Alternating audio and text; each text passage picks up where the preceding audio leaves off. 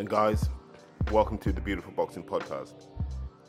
I'm kind of going to enjoy this episode because I've said it for a while, and it's rare that you get direct evidence that the things I say come true. So for years, I've been telling people the Eddie Hearns of this world will listen to the podcast. Now, I don't think Frank really knows or cares what the hell a podcast is, so I don't think Frank listens. But the younger cohort of boxing royalty, as the fans like to call them, do listen. And the reason they listen is I will say something, and as soon as I make it okay to discuss things in those terms, everyone seems to jump on it. Like, I remember the notion of people being cornflake crunchers and that sort of thing, and no one really wanted to touch that because it was disrespectful to fans. But once that took hold, Eddie was happy to jump in, and I have no issue with that, because it's not exactly like I create stuff. I just tell you what I think, and I'm sure other people think it at the same time. I just say, look, the aim of this podcast is we start a discussion, and wherever that ends up, it ends up. That's what it is. It's discussion and it's entertainment. That's the beauty of a podcast. But Eddie does an interview on IFL, and we're going to have some discussions today around some of the stuff Eddie says and does, because it's revealing the playbook of Hearn, because he hasn't got any distractions. He can't hide behind anything now. There were no fights coming up. Hearn can't hide behind anything, so all he has is that classic Eddie Hearn / Matchroom playbook. Now, I'll give you an example of that. So if you listen back to the episode I did with Martin and Andy, the reunion episode, we make it very clear that boxing has moved on, that small hall boxing is dead and so forth, because it is, and it's obvious for anyone to see.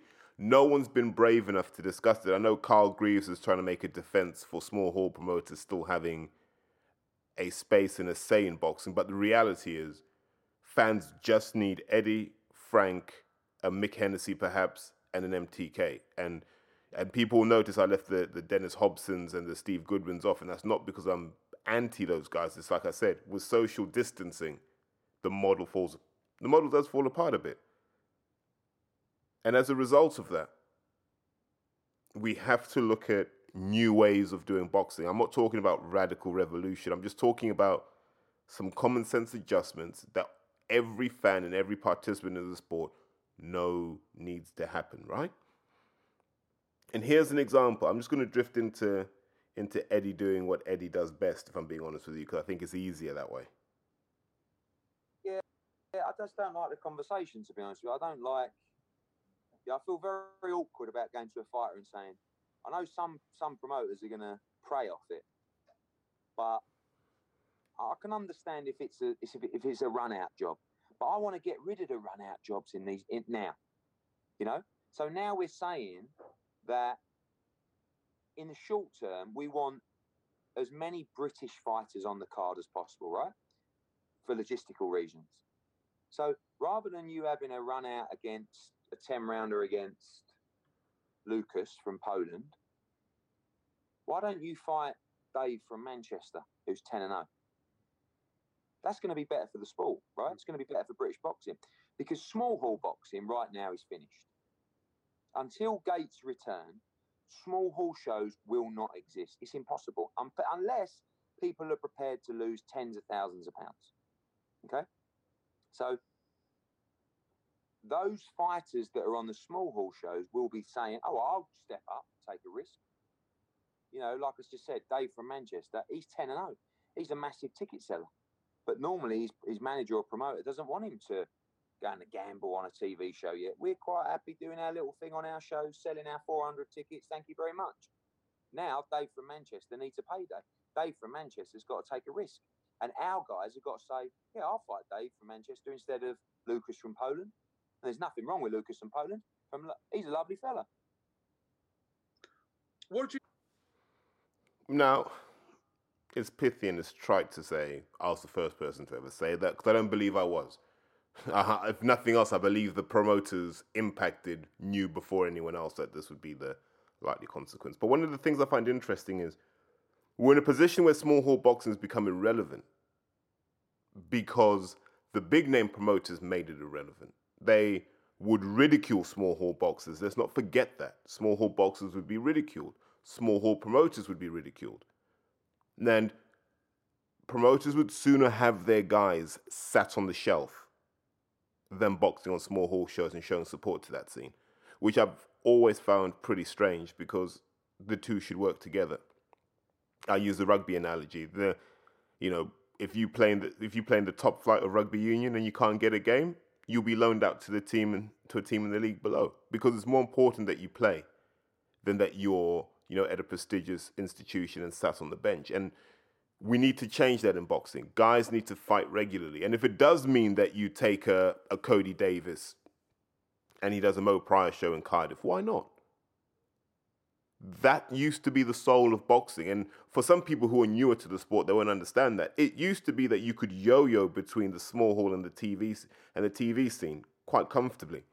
And I don't think you can do that anymore. I think the gap's too wide. The last time we saw that in any meaningful way was when the universally accepted limited, he's limited, right? Tommy Coyle is limited, but he was able to defeat Rakeem Noble with relative ease, which was a surprise to a lot of people when it shouldn't have been, because the gap is vast. And I can't explain what that gap is. And I don't know if it's that you're used to those sorts of occasions or that somehow you're getting a better quality of trainer or better quality of environment. That's the thing I find harder to believe. What I do believe is those occasions can phase a small hall guy, because small hall guys literally show up, weigh in, relax, fight. That's what they do. There's no public workouts, there's no press conferences, no massive events, no big lights, nothing like that. So we need to look at that model. That model's kind of broken. And maybe MTK are the solution to that problem, because they can bridge that gap between the small hall scene and the televised scene. And we need that fixed. And I would sooner take MTK dominating all non-televised boxing, well, non-mainstream televised boxing, at the expense of small hall promoters, if it guaranteed that at the margins, the best small hall guys could just flip onto a TV scene, and the TV guys not getting any airtime could just flip down onto a small hall scene.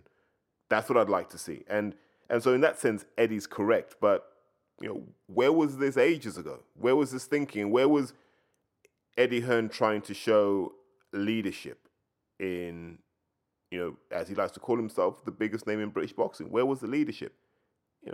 It took a tin pot podcast, as he described it, to highlight what was obvious to everyone, that the small hall scene has been dying for a long time. And with social distancing, it's probably dead. And the wealthy people involved in it will go off and do something else, maybe horse racing, who knows? Just thinking out loud, and I guess hearing Hearn's kind of grating voice has got me thinking. There's a useful thought experiment that can happen at a time like this. If we want to look at the viability of small hall boxing, let's just pose a simple thought experiment. Or let's pose a challenge to a small hall promoter. Pull a 10-fight card together, and okay, you can't sell tickets for it, that's fine.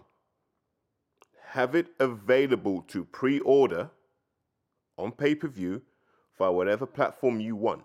Charge a $5 for it. Just do that. And let's see what the numbers do. I'd be intrigued to know what would happen if a Steve Goodwin, an Errol Johnson, a Carl Greaves, or Dennis Hobson said, okay, look, I've got a 10-fight card here. And it might be that, you just go, right, we just go get people fighting who are ready and who are in shape. So you might have just think of examples. Tommy Frank versus Joe Maposa. You might have Linus Udofia versus Jermaine Brown. You might have a Jermaine Brown via Zach Chelly. That sort of York Hallish level fight. Get 10 of those. Charge a $5 for it, because I think that's reasonable, $7.50. Have it for pre-order, because we want to know how many units this will do, because right now people have no choice. It would be the only boxing in Britain that's available. Just put that out there. And let's see what that does in terms of numbers, because we need to start being realistic about where boxing's at. If boxing really is as big as the Bazinga numbers would tell you, the millions and millions of views. Think about that. The millions and millions of views who, from what I was told, are driven by fans wanting to see fights and reactions to fights. So let's give them some fights and let's see how fans react. Because if there are 1 million people watching KSI Logan Paul and watching their build-up, if this is actually true, are you legitimately telling me that 1% of those 10,000 people would not stump up a fiver? That's my question. Because if 10,000 people would not stump up a fiver for 10 evenly matched small hall fights, then boxing will get a reality check. And we'll come back to the original conclusion. This is a sport that is definitely marginal at best and is supported by a group of rather strange individuals. That's just the reality of it. But one thing I did want to touch on, and I give Coogan a hard time continuously for not checking Hearn on his bullshit. And I do. And I don't apologize for that, because I think I'm not asking him to do anything other than state the obvious or just ask the most blindingly obvious questions sometimes. That's all we're asking him to do. You don't have to have researched Hearn for 20 years. Jesus, you've done every interview with him for the last 10 years. You don't even have to. Just ask really obvious questions, because it stops him doing ridiculous and childish shit like he tends to do. And I think this week was a prime example. Because I kind of feel like I've completed boxing anyway. Sorry? I kind of feel like I've completed boxing. So now let's see how good we really are, because it was getting a little bit easy. Come into the UK, wallop, gave everyone a little spanking on the bottom, went over to USA, still work in progress, but completely drove people potty over there, completely ripped up the marketplace, went to Italy, buongiorno, went over to Spain, hola. So, yeah, we had more to do, but now, let's see how good we really are. Can I say one thing? You, as a promoter, cannot say you've completed boxing until you've helped make the Joshua Fury fight. Yeah, it was tongue-in-cheek, but... No, but it's not. You mean it. You mean what... No, you're right, it's not, actually. No, you are right, yeah, it's not. But it's... See how when Coogan checks him on his bullshit, the whole language, his whole dynamic changes. And it's like, yeah, I was just joking. No, I wasn't. But Hearn's got away with those sort of stupid statements for a long time, and fans lap it up because a lot of fans involved in boxing don't care about reality. They care about their own feelings, and that's not wrong. You can care about how you feel about something. If you feel Eddie Hearn's an amazing guy, you're entitled to feel that way. If you don't want to have a logical basis for doing that, that's fine. It's slightly weird, slightly creepy, but it's on you. If that's what makes you feel like the man you want to be, the woman you want to be, the teenager you want to be, if looking at Eddie is what motivates you to be a better person, that's fine. The notion that Hearn has completed boxing? Yeah.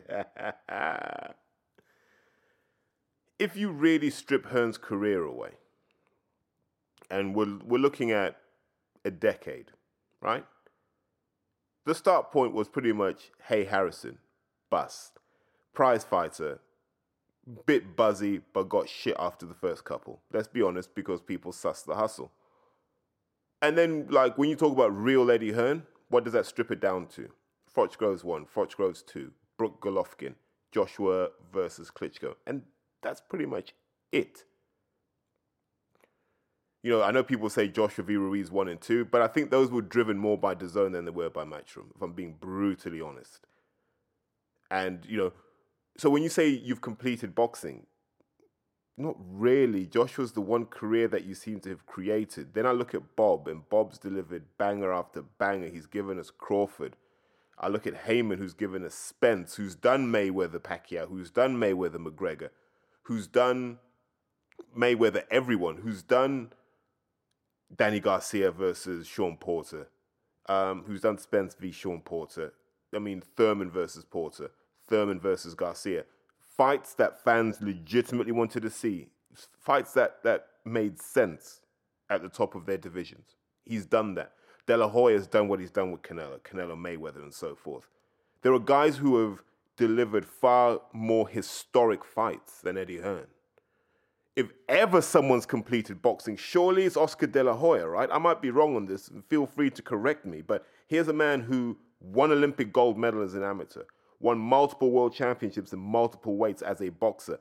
As a manager, seemed to do the same thing, hence the name Golden Boy. And as a promoter, he's killing Hearn on his own stable. Like, Eddie, remember when Eddie was bragging about DAZN and how he had access to $1 billion? And then De La Hoya came up and said, all that money's virtual. I'm going to come with Canelo. We're going to take 365 mil off the top. The rest of it, we'll throw to all our other guys like Ryan Garcia. And Hearn hasn't been able to match that energy. So I'm glad Coogan checked him on that shit, because I get bored of hearing him just say stuff unchallenged. And kudos to Coogan for doing that, finally. But really, it's enough Hearn bashing, man. It's the weekend. By the time you guys listen to this, it'll be the weekend. The thing, I guess, at the moment that we're all talking about is the dropping, the almost the Chinese water torture of the Fury and Joshua talks have commenced. Now, I've heard this so many times that I'm almost surprised that the talks had ever stopped. Let's go all the way back to when Hearn was in Monaco. I think it was when Chisora fought, it might have been Caballero. And Tyson was out there as well. And Hearn was courting Tyson. And what Tyson was doing was basically yanking Hearn's chain so he could get a better deal with Frank. Which, fair play to him for hustling Hearn like that. But if you go back then, and people were asking Hearn questions of, do you see Joshua v. Fury as a 50-50 fight? And Hearn was like, no. Joshua's the A-side in this. He brings everything. He brings the belts. He brings the media attention. He brings everything. It's a 70-30 fight if we're being generous. And now, just fast forward. Fury's made miracles happen. He's defied the odds. He's written himself into boxing history in a way that I don't believe Joshua has yet, because Joshua hasn't got that redemption tale. I know people talk about, he came back against Ruiz, but like I said to you before, Ruiz is basically a human space hopper who happens to have quick hands, but to be honest, they barely get past his belly. So what's the point? Now, Fury now is the figure the British public want to see do well, not Joshua. Because Joshua had his chance after Klitschko. And like I've said about the quarantine period, the lockdown period, boxing let us down because it didn't give back at a time when fans were willing to be patient with them. Now think about this. Joshua v. Klitschko was 3 years ago. So for 3 years, we've said there are 3 big heavyweights in this division plus Dillian Whyte. No disrespect to Dillian, but these are guys who've held belts. There are 3 of them. We want to see them fight each other. And we were always told that they'd never fight each other till 2020, 2021. Fury and Wilder made it happen in 2018. They were going to make it happen in 2019, but they eventually made it happen in 2020. And in the meantime, Joshua's kind of gone off on this meandering road of mediocrity, fighting people who no one can ever convince me were any good. I'll never be convinced that these were world-level fighters. So now we come to a point where we're hearing that talks have started over the fight happening in Saudi at the end of the year, and you think, no. It's another example of the Hearn playbook. When you have nothing to talk about, you just say, look, we've started the talks about Fury versus Joshua, and because he now realizes fans have got smart to this, you can't just say this. So now you caveat it by saying, well, obviously we need to speak to Wilder and we need to speak to Pulev to make sure that they're okay with this, which they're absolutely not. So where's this come from? Because Wilder's been absolutely clear that he's fighting Fury for a 3rd time. And if he beats him, it might be a 4th time. Pulev has said he's not standing aside again. So, and this is the thing that boxing fans don't understand. Once you have contractual rights, which Pulev does as the mandatory, and I think they'd signed the contract to fight, but don't quote me on that. And Wilder has, because he's already signed a contract that gives him contractual rights. Those rights have an economic value. Does Eddie Hearn really want to pay each man $5 million to step aside? Is boxing that lucrative that you can throw money at people like that? I don't believe it is. I also don't believe Bob Arum needs to pull Pulev out. I think Pulev is a useful fighter. If you're going to kind of take miles off Joshua's clock, that would be good. Soften him up for when Fury gets hold of him. I fully understand that. And if you're Wilder on that PBC side, on that US side, you want to get a belt back as quickly as possible because now you realize there's a guy out there that can beat you.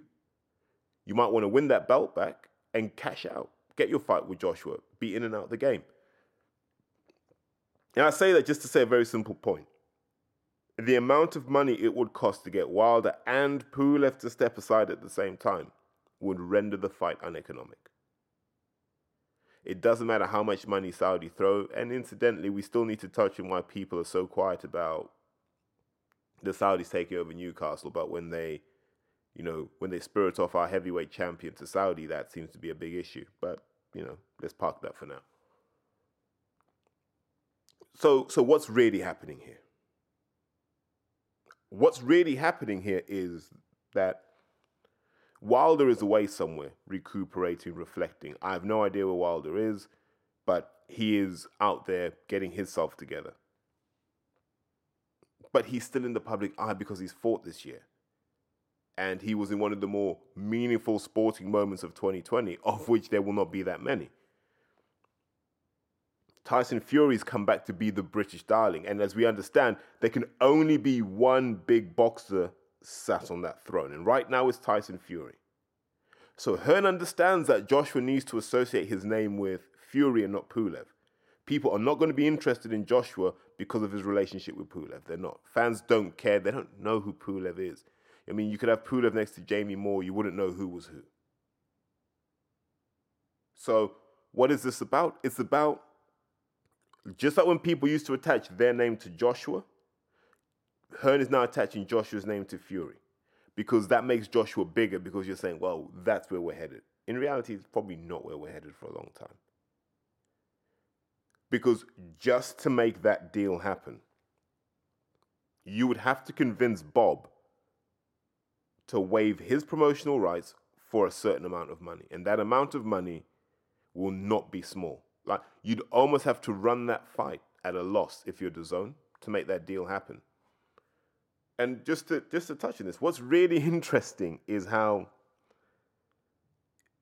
when you hear these talks happening and you hear about the cast of characters involved, you realize immediately how murky boxing can be. So just to be clear, Eddie Hearn is not really involved in the negotiations. He's kind of, but I think this will be left to DAZN. You've got MTK in there. You've got Frank Warren in there. You've got Bob Arum in there. And God knows who else is involved in all of this. Probably Asif Valley, for God's sake. So you got all of these guys because it's their cash out. For a lot of people in boxing, this is their cash out moment. For DAZN, Fury v. Joshua, if that doesn't get you subscribers, your boxing experiment stops right there. You're done. You're finished, you're through, you're washed up. That boxing doesn't work. Boxing's not economic. If that doesn't drive up your subscriber base to where you want it to go, just wash your hands of boxing. For MTK, it's payback for investing in Tyson, believing in Tyson. That's the word you got to use. Believing in him and guiding him to this point. So kudos to them for seeing this vision. For Bob, same thing. For Frank, same thing. Fury helped bring Frank back when Hearn was giving him a kicking. And him signing to Frank Warren at the time was a big coup because that restored some of the balance. Now look at Frank. Frank's got the better heavyweight stable. We don't talk about how we'd like to see Joe Joyce versus Dillian Whyte. I'd love to see that fight. Why don't we talk about that? We talk about Dillian fighting guys like Povetkin. Povetkin's washed up, done and through. Fight Joe Joyce. There's a challenge for you. Can you fight Joe Joyce? Can you go at that pace? Because we've seen twice that the stamina was an issue. Can you go at Joe Joyce's pace? And can you do that when I imagine the testing regimes will be serious now because there's scrutiny where there wasn't scrutiny before. But we digress. the reality is everyone's kind of benefited somehow. But this is that moment of, if we can't cash out from this fight, we're wasting our time in the sport. And so I think deep down, people are scared of that moment because they know what the truth is. They know that boxing's tiny. So they're scared. And so when you're scared like that, on both sides, I'm not even just going to blame Hearn at this point. I don't even think they want Fury to take this fight. I genuinely think they want Fury to do the Wilder fight, pull in another 20 million. Then maybe a Dillian fight, and then do the big fight. So I'm not going to say this is Hearn's fault. Now we're in the point where this is just boxing, because it's a cash out fight. There's no other fight that will do that in boxing right now. And then it delays it enough that one of Dubois or Joyce will then be in a position to challenge. Then you can have your big domestic fight, because that will be the next revenue source. So the fight's nowhere near happening. It doesn't suit anyone's agenda for this fight to happen now. It just doesn't. But it suits people's agenda to keep Joshua's name in there. And, and indirectly it helps elevate Fury's name as well, because now you're talking about how can Joshua beat Fury, not how can Fury beat Joshua. And we've got to accept that Joshua's now sat on top of the heap in terms of British heavyweights. And that's not necessarily a bad thing. He's done well in this period, whereas I think Joshua's kind of fallen off. So it's all Hearn's doing. Hearn's just protecting his asset by keeping him relevant in the headlines. Like I've told people before, like I've said on here before, until Joshua starts taking more risks with his career, in and out the ring, he's hit an earnings ceiling. He can't get bigger than he is now. Someone around him has to tell him that. And I'm not saying this because I dislike Joshua. I'd like to see Joshua evolve. I'd like to see Joshua become a huge star. Because in and amongst all the stupid stuff he does for publicity, there's someone in there who's reasonably interesting. And I think the last decade of Joshua would be an interesting documentary. That would be a good ESPN 30 for 30. It's just having Anthony Joshua talk candidly about the last 10 years, because there hasn't been a story like it. I genuinely don't believe there's been a story like it, where 10 years ago you were fighting guys like Armin or Matthew Isa, I forget his name, but you're fighting these big lumps and these Joshua Quaileys and Dom Akinladis 10 years ago. And now you're sat on the Mount Olympus of heavyweight boxing, of boxing in general. That's a documentary there. But because Joshua doesn't give us that bit extra, it's hard to invest in him as much as we want to. And I think that's going to be my thing for the rest of the year. Someone out there, give me a reason to invest emotionally in Joshua. That's all I want, and I'll be on board the train. But right now, we're not getting what we want. I just want to close out with some light-hearted things. So, Ohara Davis and Anthony Fowler have been going head-to-head. Like, Liverpool just never let Ohara Davis live, and I don't understand why. Well, maybe I do, but probably a subject not to touch on. There's something acrid about that city, and I don't know what it is. And I'm always conflicted with Liverpool. I love going to Liverpool. I love being in Liverpool. When you're around the people, when you talk to them, they're fantastic people. Like, in the moment, Liverpool people are fantastic. They're awesome. But from a distance, man, they love to be victims. They love to be hard done by. And maybe that's what brings out the best in Liverpudlians. I don't know. They need to always have their backs against the wall. They always have to have something to prove. Fine. It just gets grating after a while. So we all know that the Ohara Davis, Anthony Fowler thing started as a result of Devin Haney's ridiculous comments, which I discussed in a previous podcast. But now this thing's built up some energy and momentum. And Ohara doesn't need a second bite at something like this. So he's gone all in. Neither does Fowler. So they've both gone all in. And now we're talking about having a fight between a light welterweight and essentially a middleweight. Like, where are they going to meet? 150 pounds? Can Fowler make that? Because if he can, I think Ohara will cause him all kinds of problems. But look, when it comes to this kind of period of time where it is kind of silly season, I can ride with this for a while, but I don't know where this is headed. But, it's energy where you're like, well, it's something different. But it's funny how Hearn gets himself involved in this. And I didn't really watch it enough to know whether Ohara checked Eddie Hearn for being a snake when the pressure was on him. And I hope Ohara did, because that's the sort of guy that I like to think Ohara is. But then is O'Hara about to re-sign with Eddie Hearn? I don't know. But it's all these shenanigans. And the second thing I wanted to touch on, I'm just conscious that I'm probably going over my 30-minute limit. People talking about Mike Tyson could beat Deontay Wilder with 6 months of training. Like,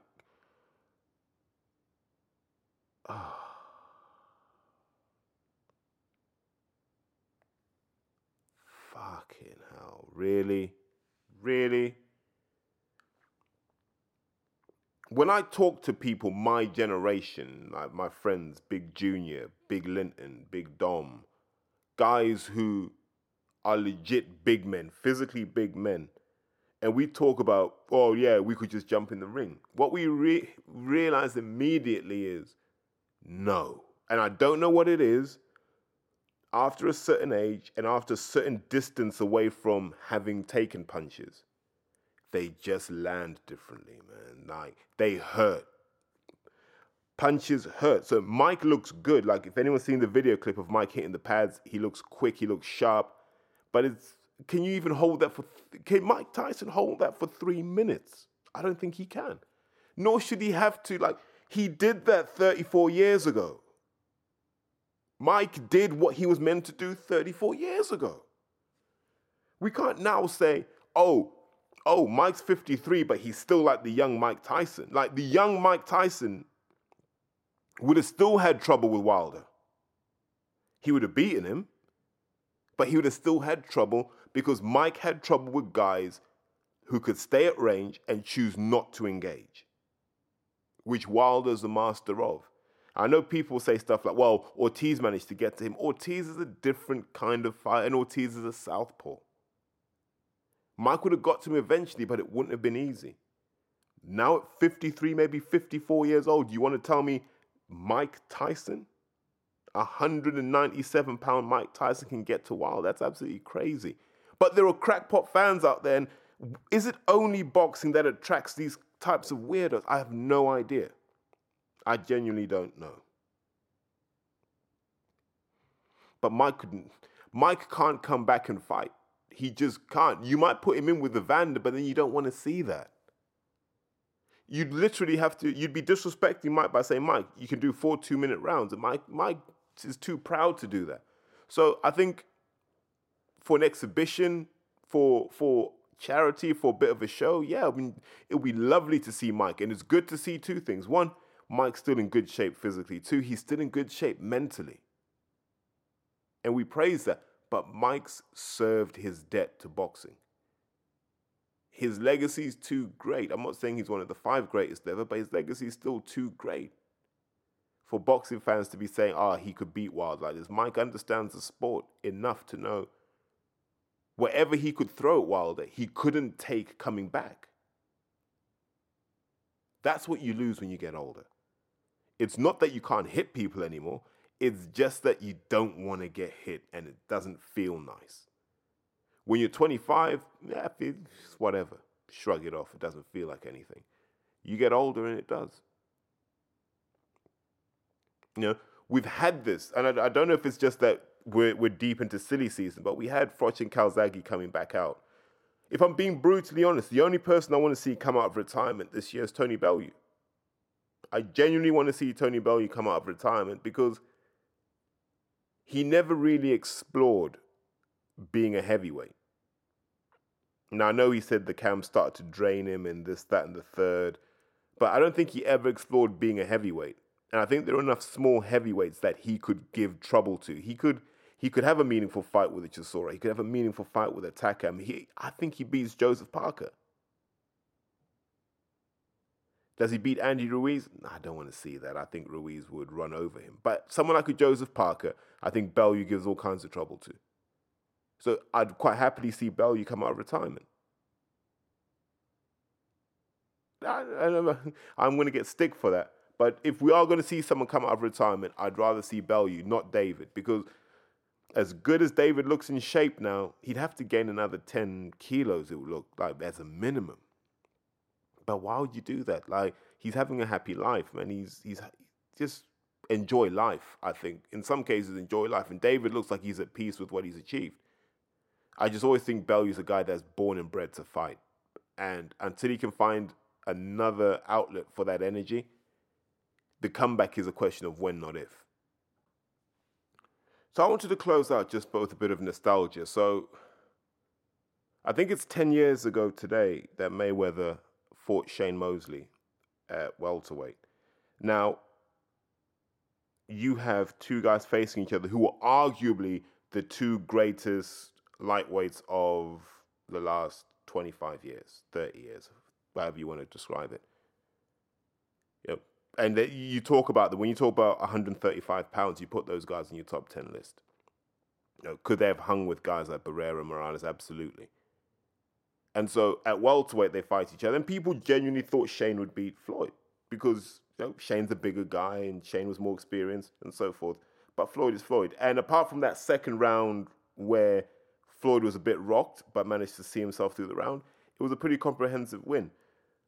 And I think that was when the kind of we just want to see Floyd get beat thing started to pick up speed because people assumed that he was ducking Pacquiao, which I don't think was the case. But what it also did is it gave us one of the best HBO 24/7 series ever, number one. And number two, it gave us the greatest ever closing of HBO 24/7. Like, I still think the music that came with that is still mind-blowing even now. So I wanted to sign off by just remembering how that played out way back when and just going back to those days of Pretty Boy Floyd. You have elite fighters, and then you have guys that are special. And in this fight, you get a rare occasion where you see two special guys competing against each other.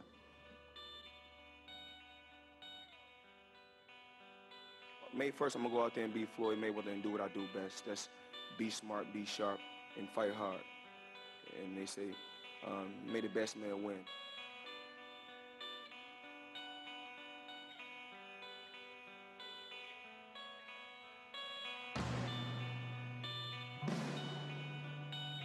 Just a few miles from the Las Vegas Strip, you'll come across a place they call the Neon Graveyard. It is here that remnants of a city's past have quietly come to rest. It is a reminder that history is merely a chronicle of replacement. No matter what they say, all fighters have an intimate relationship with inevitability. Beneath every expression, every promise, and every guarantee, they, more than anyone else, can sense their own mortality. It is a piece of self-knowledge that can be unnerving. One they combat in a remarkable range of ways. Brazenly, stoically, extravagantly, in quiet seclusion. Finding irreplaceable comfort surrounded by those who first nurtured their rise. Discovering new voices that invigorate their will. Two starkly different paths that have taken these two men to the same destination.